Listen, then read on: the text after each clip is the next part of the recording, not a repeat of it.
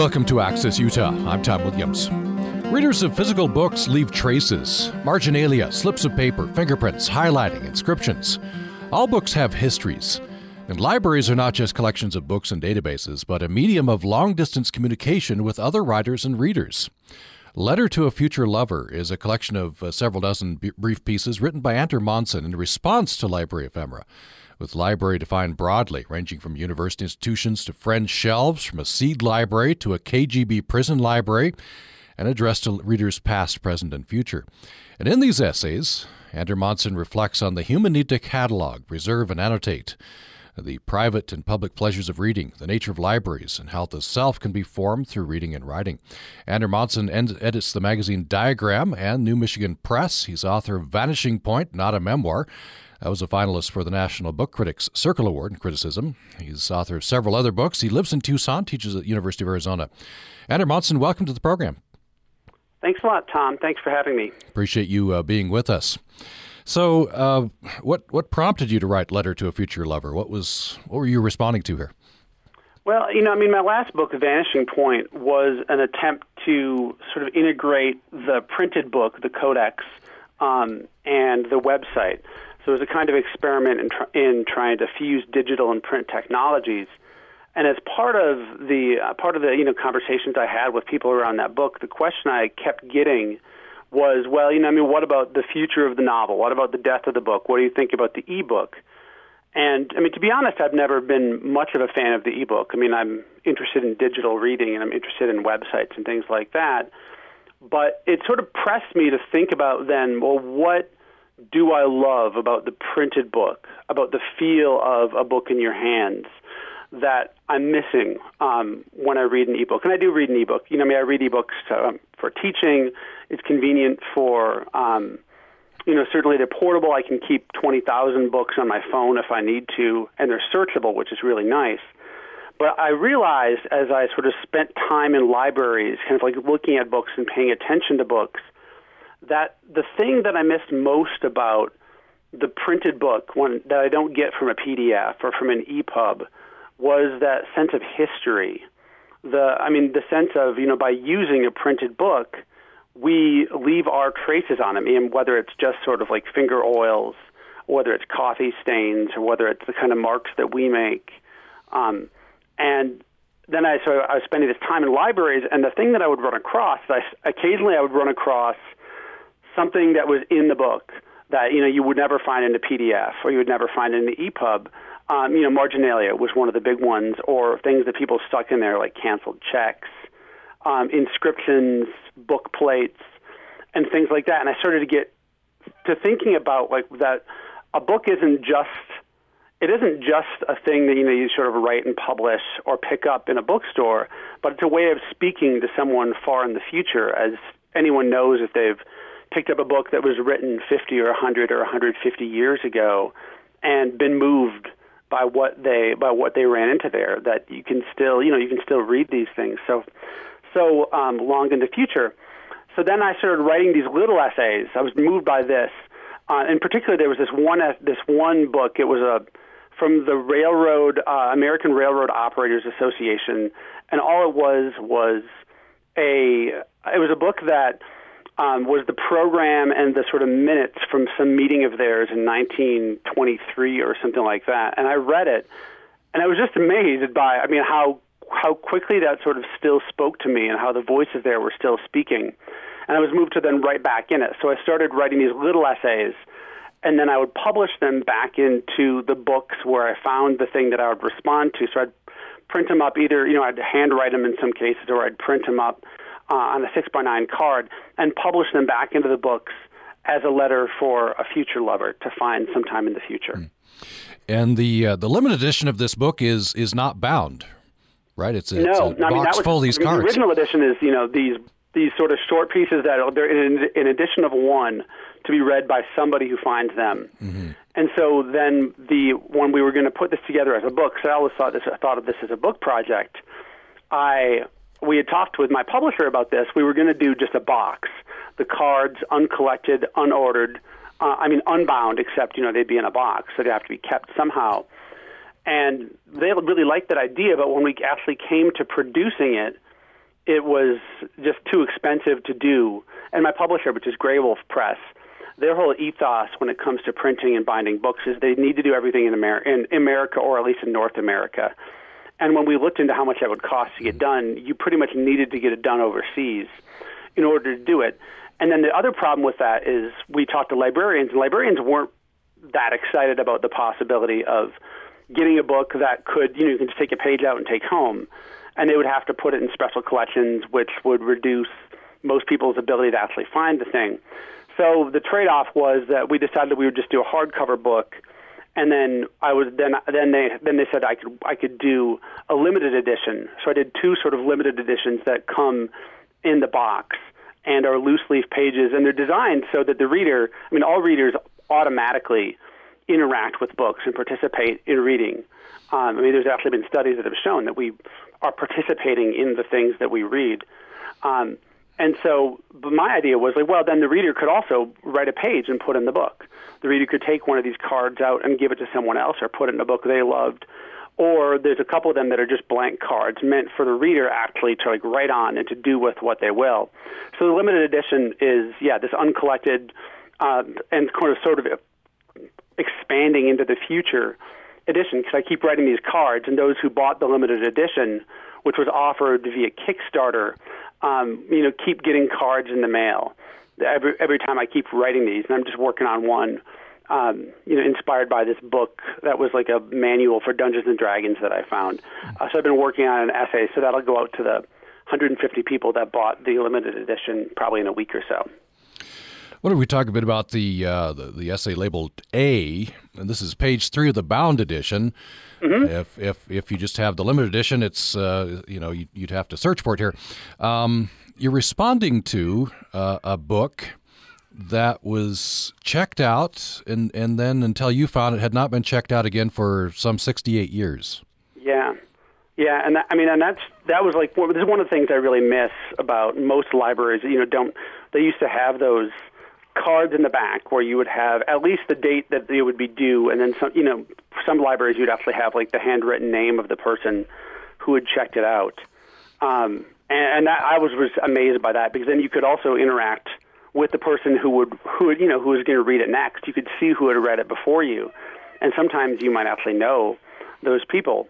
But this one is from a book called Books and Libraries in Wartime by Pierce Butler that I ran across, and it still had this date due card in the back that said it had last been checked out, or had last been due from being checked out on February 17th, 1947.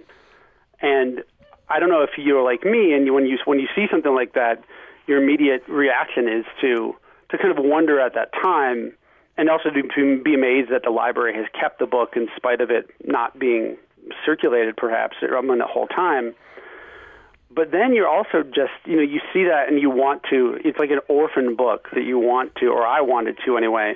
I immediately want to check that out and at least get it back in the system, remind, Pierce Butler or other readers of Pierce Butler, who probably aren't many now, that, someone cares about this. And I cared about it, and I checked it out. And then the essay that I wrote sort of reflects on the kind of time that can go by between the writing of a book and a reading of a book, which, geologically is like nothing at all, 68 years or so. And you write in this, years are threats that libraries oppose, even if eventually it's necessary to weed the stacks. We can't keep everything forever. So years are threats libraries oppose. Yeah, and that, to me, the library is one of the bastions, if not the central bastion of civilization. That's the only reason that we have knowledge in often cases is because people collected books and held on to them for years and lent them out and made them available to scholars and to readers. And that's what libraries are to me. Well, it's one of the many things that libraries are. They're not just a museum for books where people go to find them. They also offer a lot in terms of services and computer access and things like that. But for me, a library is a way of communicating and preserving knowledge. They're the ones that kept Pierce Butler here. I'm sure if you tried to find this Pierce Butler book, I'm sure it's not in print. You might be able to find it. You can probably find it online, a used copy via a Libris or Abe Books or something like that. But other than that, if not for this library, this book would probably be disappeared, except for a few collections. If you just joined us, we're talking with Ander Monson. He is author of several books, the most recent of which is Letter to a Future Lover. And this started, as he mentioned earlier in the program, with him publishing these little essays back into the books that he's responding to. And he's talking about what one reviewer called the secret lives of books, the ways we communicate with each other, purposely or not purposely, through the things that are written in the books, the marginalia, the errata, the ephemera. So this book is not only about books, but the way we communicate with each other, permanence and impermanence, pleasures of reading, the nature of libraries. You're welcome to join the conversation here at 1-800-826-1495. That's 1-800-826-1495. Or you can join us by email to upraccess@gmail.com, upraccess@gmail.com. And we're on Twitter at Utah Public Radio. By the way, Ander Monson, a great Twitter handle, at Ander Monson. So that's the way you can get a hold of Ander Monson by Twitter. Here's an email from Steve in Beaver Dam, Arizona. He says, you've probably noticed that ebook readers have annotation and highlighting functions. And as an inveterate highlighter and margin note writer in old-fashioned physical books, I'm grateful for these capabilities. What I emphatically do not like, however, is that Amazon's Kindle system, which works on all tablet computers, as far as I know, indicates that in every ebook where other readers have highlighted. I think that it works this way. If 3 or more readers have highlighted a passage, then that passage will be indicated for all readers of the book.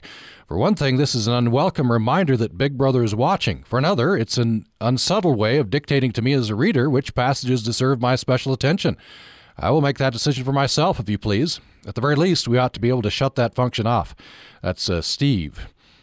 What are your general reaction, Ander Monson? That's actually one of the things that is interesting to me. I also sort of would prefer to read a book in solitude and to be able to kind of make my own way through it and not to be, I sort of dictated to which things are important. Except that, I also love buying these like used copies. And as a teacher, one thing that you see, when you buy a copy of a book, there's a lot of people that, highlight books in college and sell them back.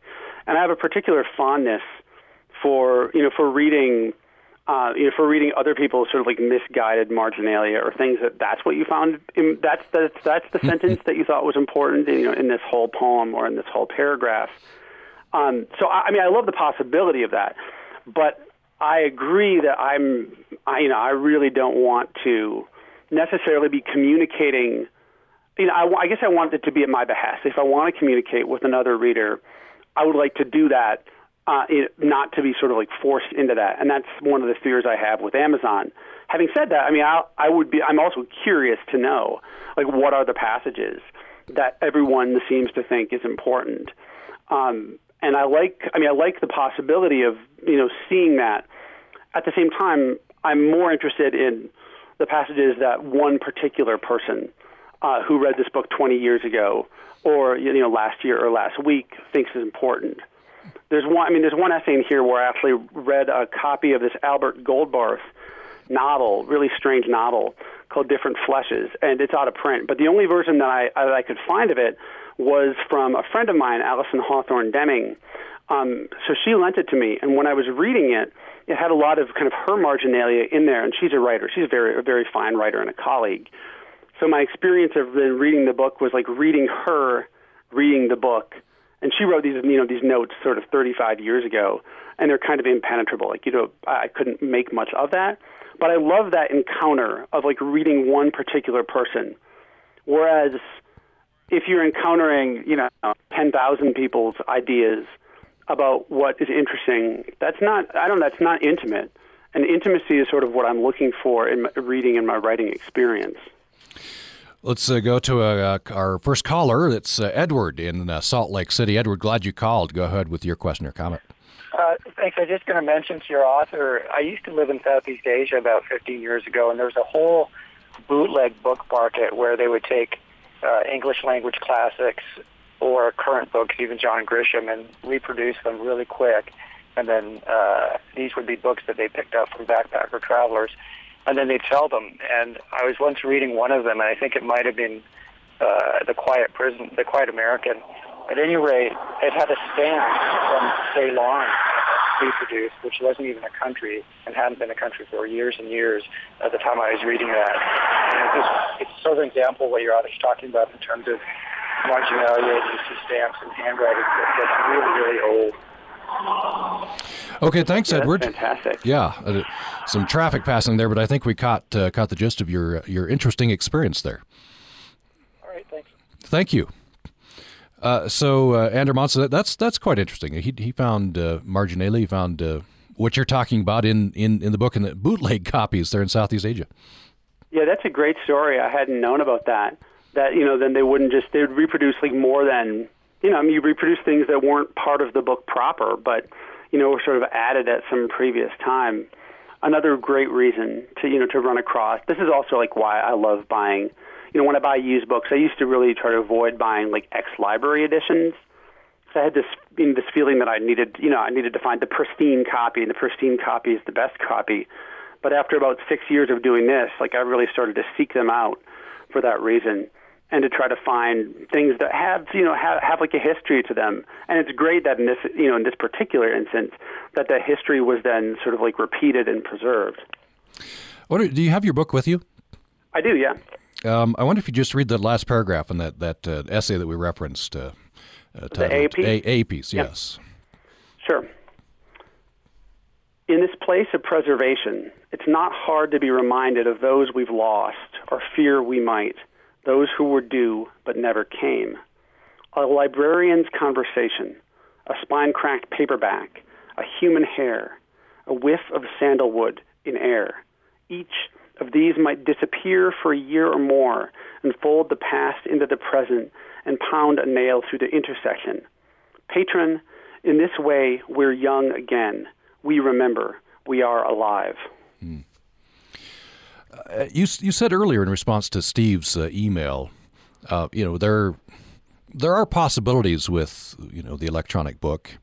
What you're going for is that intimate communication, and I wonder if is that possible with the electronic. We can converge and be a collective with the electronic, but do we lose something if we move completely to the electronic book?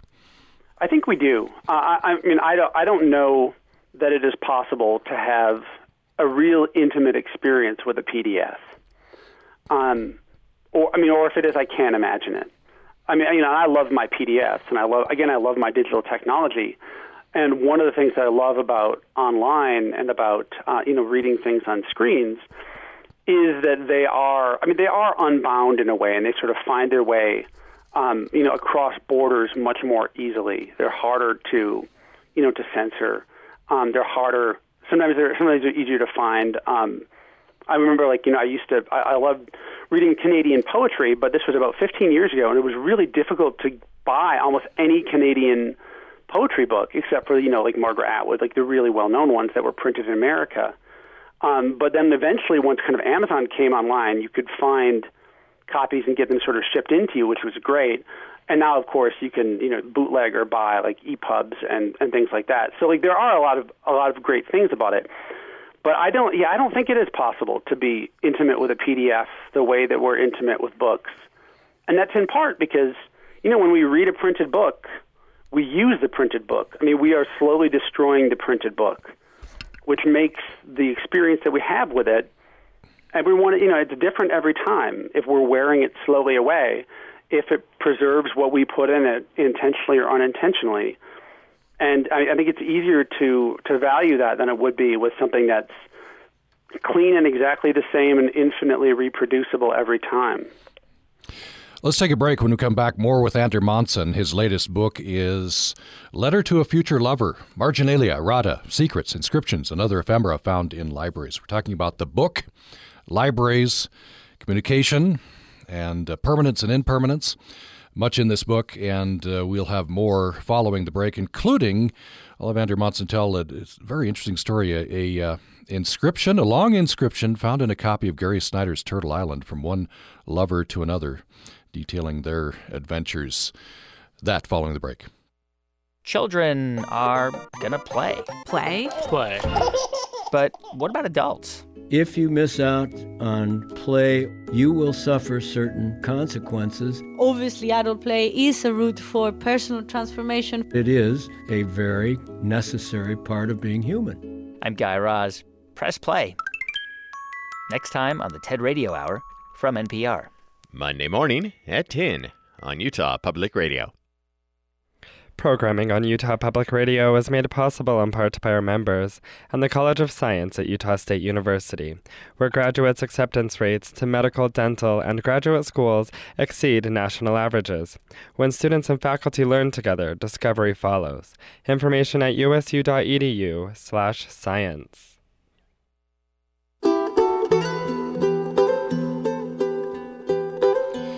Thanks for listening to Access Utah. I'm Tom Williams. My guest is Ander Monson. He teaches at University of Arizona, lives in Tucson, and is author of several books, including Vanishing Point, Not a Memoir. That one was a finalist for National Book Critics Circle Award in Criticism. Other books include The Available World, Neck Deep and Other Predicaments, Other Electricities, and Vacation Land. And his latest book is Letter to a Future Lover. The subtitle tells you what it's about: marginalia, errata, secrets, inscriptions, and other ephemera found in libraries. And it's originally published by Ander Monson, writing in response to the books he was responding to and then publishing those, quote-unquote, back into those books. But it's available for us through Grey Wolf Press. The number to reach us is 1-800-826-1495. You can reach us by email to upraccess@gmail.com. And we're on Twitter at Utah Public Radio. So I want to have you tell this story. This is just fascinating, Ander Monson. You came across a copy of Gary Snyder's Turtle Island, and what did you find? Yeah, this is one of the favorite things by far that I've ever found in a book. And this was about maybe 10 years ago. I mean, before I was really thinking about this book as a project, I came across this book at a place called Casa de los Niños, which is a thrift store. And one of the things that I was thinking about libraries in like a wider way of thinking about it. But I mean, a thrift store is a kind of library. Most thrift stores have books, and I always go through the books because I have this fondness for old dictionaries and books with diagrams and so on. So, and I always look at all the poetry. So one of the books I picked up was Gary Snyder's book, Turtle Island. And when I popped it open, the first thing I found, it has about a 4-page long inscription written in it. And it's written from this woman to this man. And I'll just read like the first sentence of the inscription to give you a sense of this. You were my birthday present. You came to the door. No one else was home. You said, let's celebrate. We dropped acid and went to the friend with the nocturnal monkey-like animal and made love for hours. And it goes on, this like sort of like rambling, beautiful, kind of insane inscription. She's writing to this guy that they had this experience with, and it's on the occasion of, they had this, this weekend or so. Then they broke up, never saw each other again until 20 years later, they did it again. And this is a sort of on the occasion of the end of that. And so she's writing to him in this book in this profoundly intimate and emotional and beautiful and vulnerable way. And the copy I found is, of course, at a thrift store. So it had been discarded, or possibly, he died. I mean, there's a lot of ways this could have happened, or maybe it was never sent. And that really got me thinking both about, sort of the book. We were talking about intimacy before, and a book is an intimate space. It's a space for us to speak to people we're intimate with. And in this case, this woman opening herself up in a profound way to this man, and then for someone else to find it, 10, 15 years later at a thrift store was almost unbelievably poignant to me, and I had to write about it and had to think about like what that meant. Many different possible stories there. Yeah, and that's one of the things that I write fiction too. So one of the ways I sort of started thinking about the things that I found was it was hard not to kind of narratize some of them and try to imagine how it could have happened.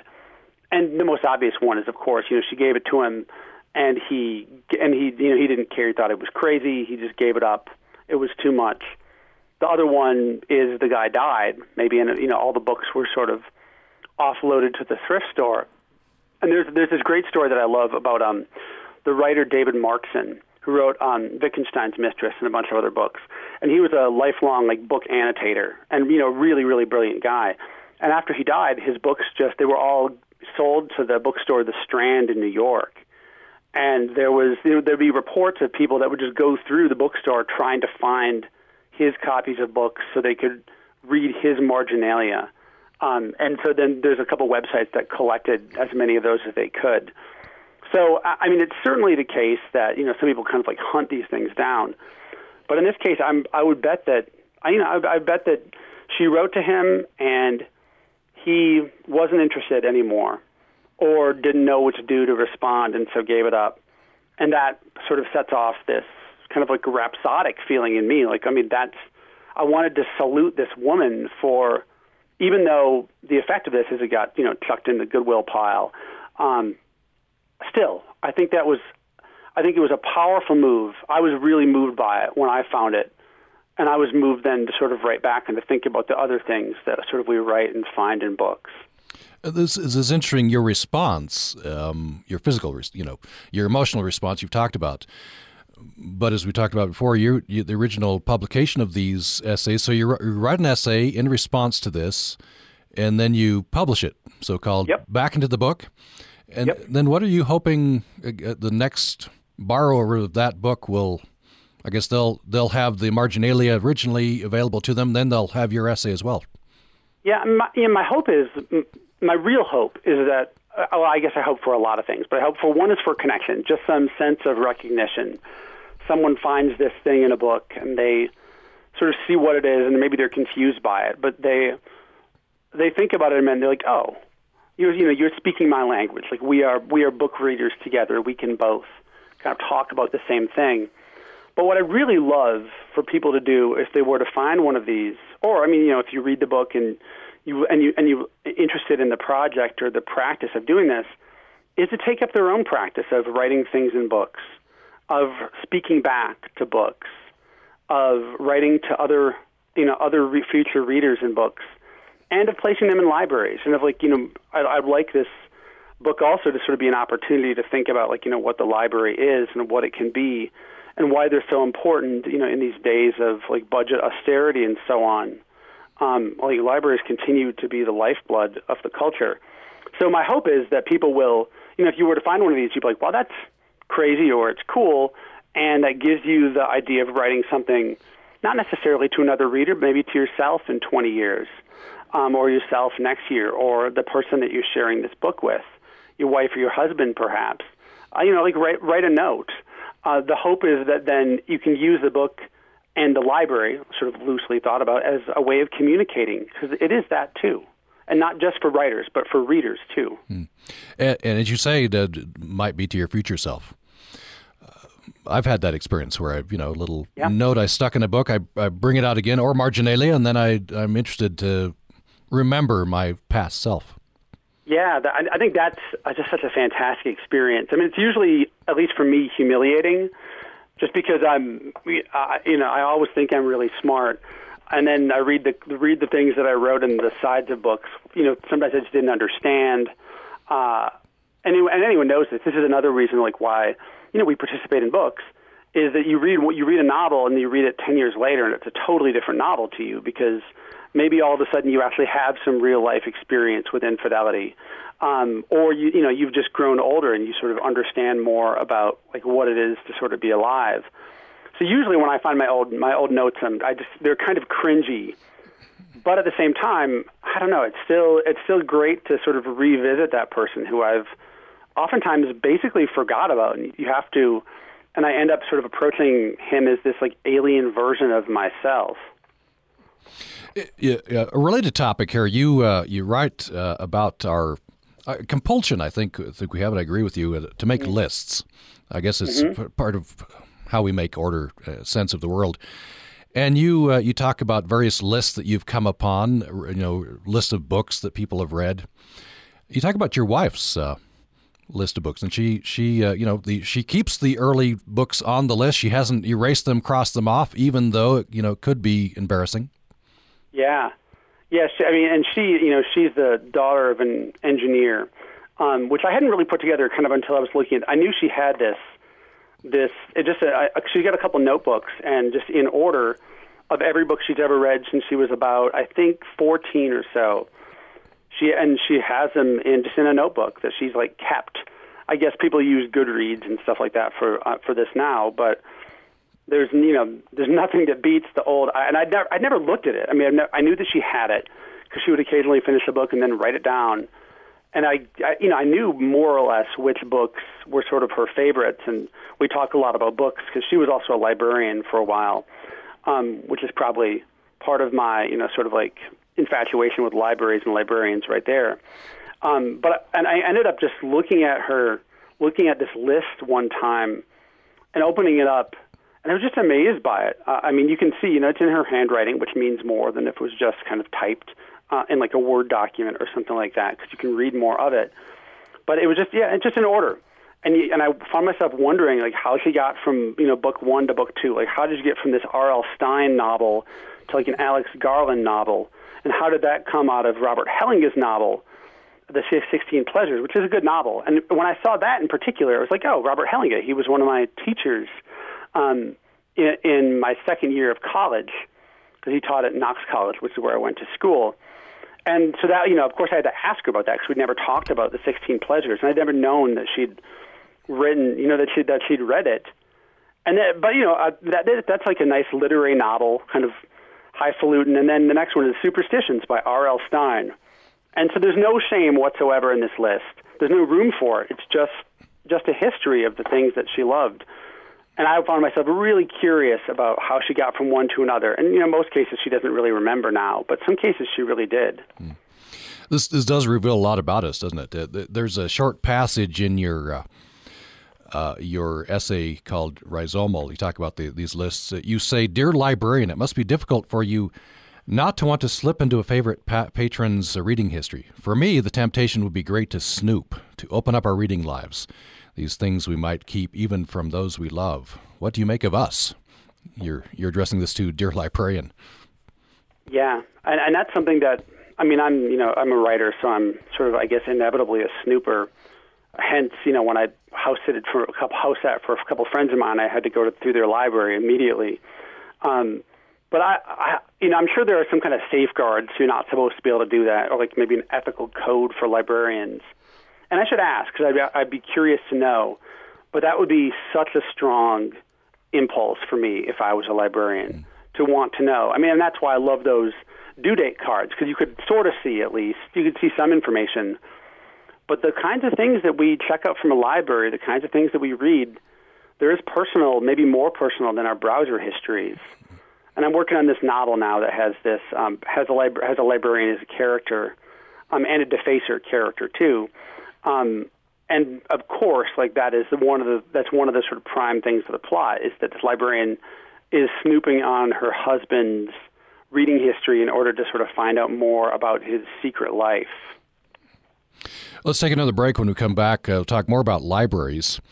And you reference some very interesting libraries. A library that abandoned the Dewey Decimal System. A library that abandoned books. This happened in Tucson. We'll talk about that.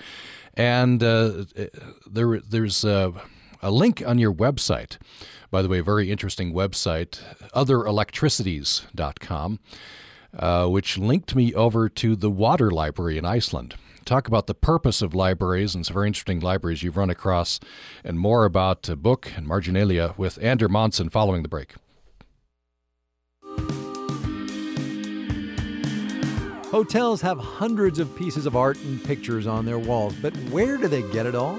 All the items are digitized, so you can make them whatever color you want, you can make them whatever size you want, you can print on anything you want. I'm Kai Risdal. Another installment of our series, I've Always Wondered. Next time on Marketplace, we'll have the rest of the day's business news and the numbers from Wall Street as well. It's from 8 p.m. Monday night at 7 on Utah Public Radio.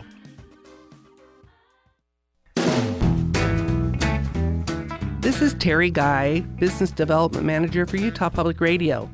Underwriting public radio enhances a corporate image and projects quality, credibility, and stability. Separate your organization from the competition and reach a quality audience. To include UPR in your branding campaign, call 435-797-3215.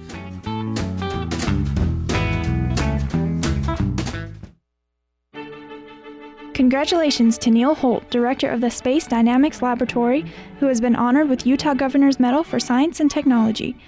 Holt will be presented with the honor at an award ceremony on April 15th in Salt Lake City. UPR would like to congratulate Neil Holt on his honor of Utah Governor's Medal for Science and Technology.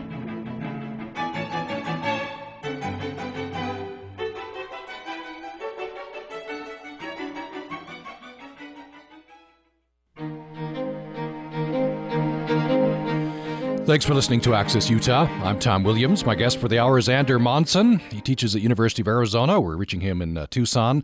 And his newest book is Letter to a Future Lover, Marginalia, Errata, Secrets, Inscriptions, and Other Ephemera Found in Libraries. And in the essays in this collection, Ander Monson reflects on the human need to catalog, preserve, and annotate the private and public pleasures of reading, the nature of libraries, and how the self can be formed through reading and writing. We'd love to hear from you at 1-800-826-1495. That's 1-800-826-1495. You can reach us at upraccess@gmail.com, upraccess@gmail.com, and we are on Twitter at Utah Public Radio. Another 10 minutes or so left with Ander Monson. So I want to talk a bit about the library, and you talk about libraries you've been in. Of course, you spent a lot of time in the University of Arizona library, but you mentioned some libraries, I guess, that you have had experience with. Let me start with the the most interesting, flabbergasting one. A library, apparently this is in Tucson, that tried to go bookless.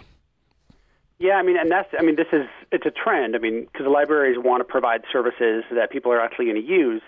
So one of the Pima County Public Libraries, this is maybe, I want to say about 8 or 9 years ago, decided that they were going to get rid of all their books all their print books. They were going to still have digital books, and they of course they tried this, but there was a huge uprising by the patrons, and they were sort of forced to back down from this idea. And I found out about this partially because I ran across a mention, or I talked to somebody who directed me to there is a library in San Antonio which is entirely bookless. It is all digital. That is all they have is computers and iPads, and other kinds of digital reading implements. And it's been very popular, especially with when you're trying to connect with younger patrons who are increasingly interested in digital technologies. Never mind that the book is also a technology, and when we say technology, usually we mean digital, but typewriters are technology. The book's a technology that has been with us for 1,000 years and is still going strong. And as the Amazon ad puts it, it still reads great in sunlight. You don't need, doesn't need to be plugged in. Mm-hmm. Books still work fine. Don't need new operating systems. Anyhow, but there are libraries that have gone all digital, and they're probably more service and database operated. But there's one of them in San Antonio, which I would love to go to, and just see what that experience would be like. Because to me, that is anathema to my way of being in libraries. I want to be surrounded by books. At the same time, I would, I understand that. Libraries aren't just, as I said, they're not just museums for dead books. They're living places where people go to connect with other people. And there's actually a library, I think it's on the East Coast, where you can check out people and you can just ask them questions. It's like a human library, human lending library. People volunteer their time. Maybe you're like a Vietnam War vet, and then you could check them out and just buy them a cup of coffee and talk to them, which I also thought was just a really fascinating idea. So this idea of connection, the libraries are not just museums, a place where you go to connect, but do you need physical books for that? I don't think you do. I think the digital library is a fine idea because in part, you go to meet other people. Libraries serve a lot of populations with hosting meeting spaces, hosting study spaces, putting people in connection with each other online. So I don't think you do. Having said that, I think having some physical thing it's another way of connecting. It's another way of that we sort of speak to each other through time.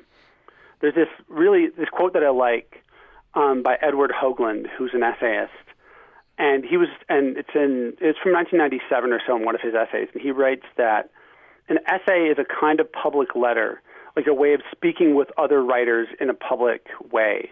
And I think of the book in the same way. So to me, the book is the important nexus for connection. Not the only one. I mean, certainly the internet has provided like a lot of people with a lot of opportunity for connection to other people and to a lot of information too. So I don't decry it, but I personally wouldn't use a library that is just digital. I don't see the point of it, at least for my personal use of libraries. What if you talk to me about this kind of a poignant thing, Biosphere 2, and there's the library stack, no books now. I don't know if people of a certain age remember the Biosphere 2, which is actually in Tucson, interestingly enough, and it's that geodesic dome. It's kind of like a bunch of geodesic domes, in which mid '80s, late '80s. I was still in school, so my school was like really obsessed with following this as a sort of teaching tool, in which they had their team of biospherians who would be locked into the biosphere, the self-sustaining atmosphere, to grow all their own food, all that kind of thing, for 2 years. And it was a little bit of a flaky project. It was like kind of mostly science and then some pseudoscience. And it's really fascinating to read about. So when I moved down to Tucson, the first thing that I wanted to go see the biosphere. Biosphere 2. The biosphere, as they explain, is the world that we live in. So this is the Biosphere 2. So you go up and you can tour it, and it's totally worth the time. I mean, really, really kind of science nerdy to go through the tunnels and go from one biome to another biome. But I started thinking, it's like, well, you're going to be locked in there for 2 years. Like, what are the libraries like? What do you bring with you? And so I finally got access to the room where the library used to be, which is up in the observation tower, another kind of geodesic dome that sort of towers over the rest of the biosphere. And there's still shelves, but there was no books. The books had moved out long ago. And again, I found that sort of poignant and sad. And so, as it was my practice, I would go around and try to find whatever I could to sort of speak to. But mostly, what I could speak to there was absence. And I found one little card that was sort of written up there for some student interns, and just an instruction to them. So I sort of took that and wrote about that.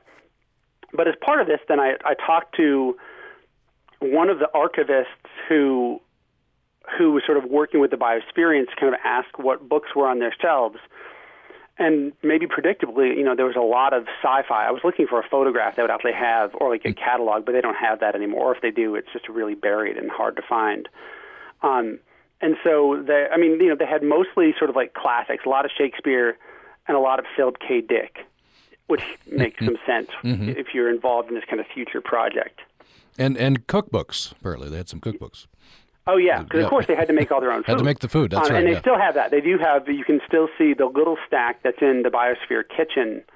And again, you can't see that officially on the tour. You can kind of walk by it. My inclination is to kind of cross the velvet rope to see more as soon as I can and get closer. But yeah, they've got about maybe 15 or 16 cookbooks still there that show you how to make a lot of things with yams and so forth. I wonder, we just have about 5 minutes left. I wonder if I could have you read the first paragraph in Disambiguation, it's page 65 in the bound book. Pop it up here. Got it. It takes us back to what we were talking about the beginning, with kind of what you're going, at least your hope, right? Your hope in a world with continuing with physical books. Yes, disambiguation. This note's hope is manifest in this, that in reading and in writing letters halfway to forever, we can multiply ourselves, manifold of many folds, men with folded cloaks, folds of many sheep, many folds made miniature of pewter, about a half-inch high apiece, 1 to 10 scale, figurines for gaming use, in shearing dreams, in the sort of dreams you share with a lover if you want to flatter them with the extent of your strangeness. I hereby hope that we might publish ourselves into a future either, and so I am doing it. Dear silence, dear future, a future filled with deer clotting upper Michigan roads so deep you have to nudge them gently with your car or they won't move and you won't move an inch. And this is before the paralyzing snow. Either the future will come or it will not. Either I will be there or I will not. No way to know. At least I will be here. So if here is there, if all of this is not discarded or eroded or otherwise destroyed, then I will be your guest as a ghost. Now, do you think, you fast forward 200 years, 300 years, we still have the physical book, still have marginalia, still have this form of intimate communication? Yes, no doubt in my mind. I think we're going to have digital stuff too, but the book is a very, very durable technology, and especially now in the era of digital printing and print on demand and things like that, these things are going to last. They're meant to last. They're made to last in a way that say, for instance, I'm the president of the Tucson Poetry Festival down here in Tucson, and we were at our meeting a couple of weeks ago. Someone mentioned that we still had all our files on zip disk from 1995, and they're unreadable. Like, we can't get to those files. We can't get to all the documents we had in there. I mean, I guess you could if you find someone with a zip disk drive, and I had one of those, but I don't have that anymore. So, I mean, the digital technologies, though, a lot of them are great in many ways. Like, they lock you into a system that you have to keep paying in order to access, with Amazon, for instance, or with something like Spotify in terms of digital music. So as soon as you don't have connection to the systems that you're paying to use, you will not be able to read the things or listen to the things anymore. Often is the case, or they'll be on, in a format that's unreadable or unaccessible. As you find out if you look at, say, something like the Learning Games Initiative Research Archive, this video game library at the University of Arizona, it's really, really difficult to be able to read things that were produced digitally sometimes even 10 years ago, or much less 20 years ago or 30 years ago when you had, the 5.25-inch floppy disks. Good luck reading anything on those now if the disks are even still not not eroded too much to read. You're not going to be able to find a way to read them for most people. Whereas that book, Pierce Butler's Libraries in Wartime, 1945, not checked out for 68 years, still perfectly readable. I find it, I'm moved by it. It's just an immediate sort of reaction. But I think we're going to have both of them, but books are not going anywhere. No, the bound edition of Letter to a Future Lover was not your first choice, of course, but do you imagine, I'm imagining right now that, in the, fast forward decade or two, and you or someone else finds a copy of this book in the library with marginalia. Oh, yeah, I would love that. I mean, the risk of that is, of course, that it's marginalia telling you you're an idiot. Right. And speaking back, but, people have the right to do that with their books. I mean, that's what the margins are for. I mean, they're there for us to fill, not just to kind of hold our thumbs or whatever. So I would absolutely love that. And my hope is that this will be, it's not going to inspire every single person in America to go to a library, but if it gets a couple people to think a different way about a library and about how they might speak to others through libraries and through books, I think that's complete success from my perspective. And I would love to run into one of those sometime in the future, 40 years, and see someone, mark you up in the margin, so moved, even by, even if they're calling me an idiot, they were moved enough to call me an idiot and to write in the book. And that means something. The book is Letter to a Future Lover. The author is Ander Monson. He's joined us for the hour. A pleasure. Thank you so much. Yeah, thank you so much. And hope you'll join us tomorrow for Access Utah. Thanks for listening today.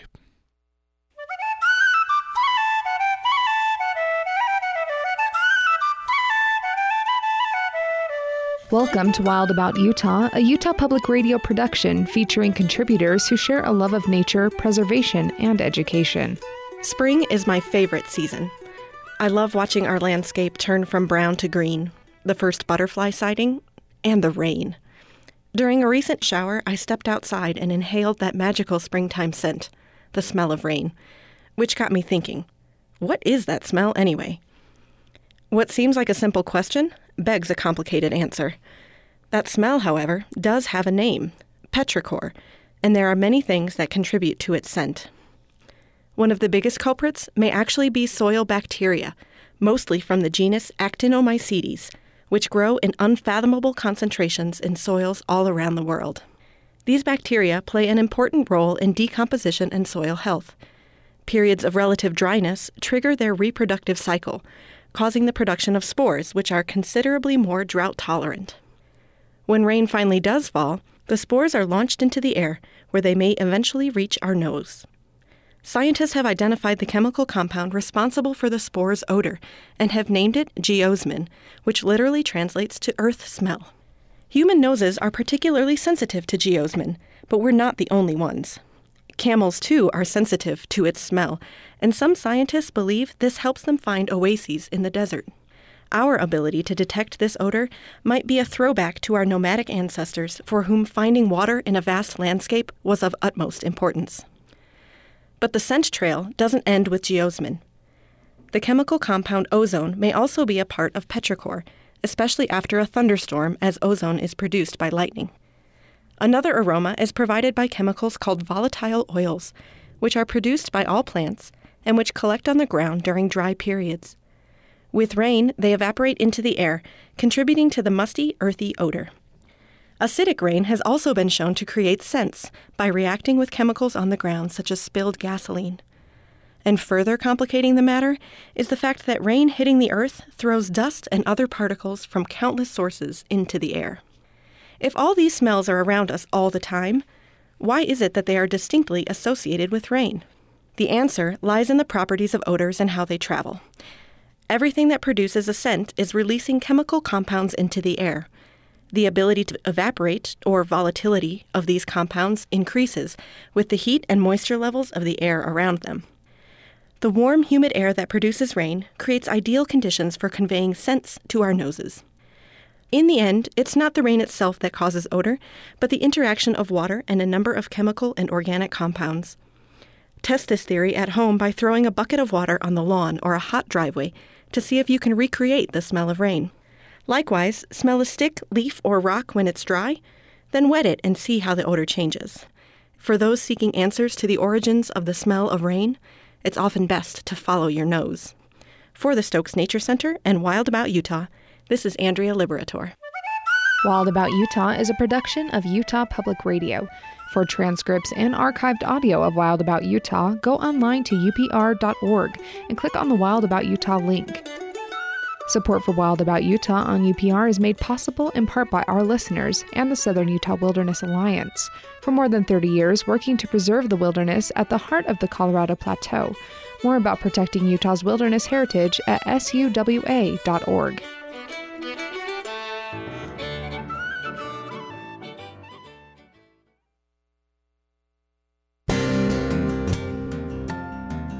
This is Utah Public Radio, KUSR HD1 Logan, KUSK HD1 Vernal, KUSL HD1 Richfield, KUST HD1 Moab, KCEU Price, and KUSU FM HD1 Logan.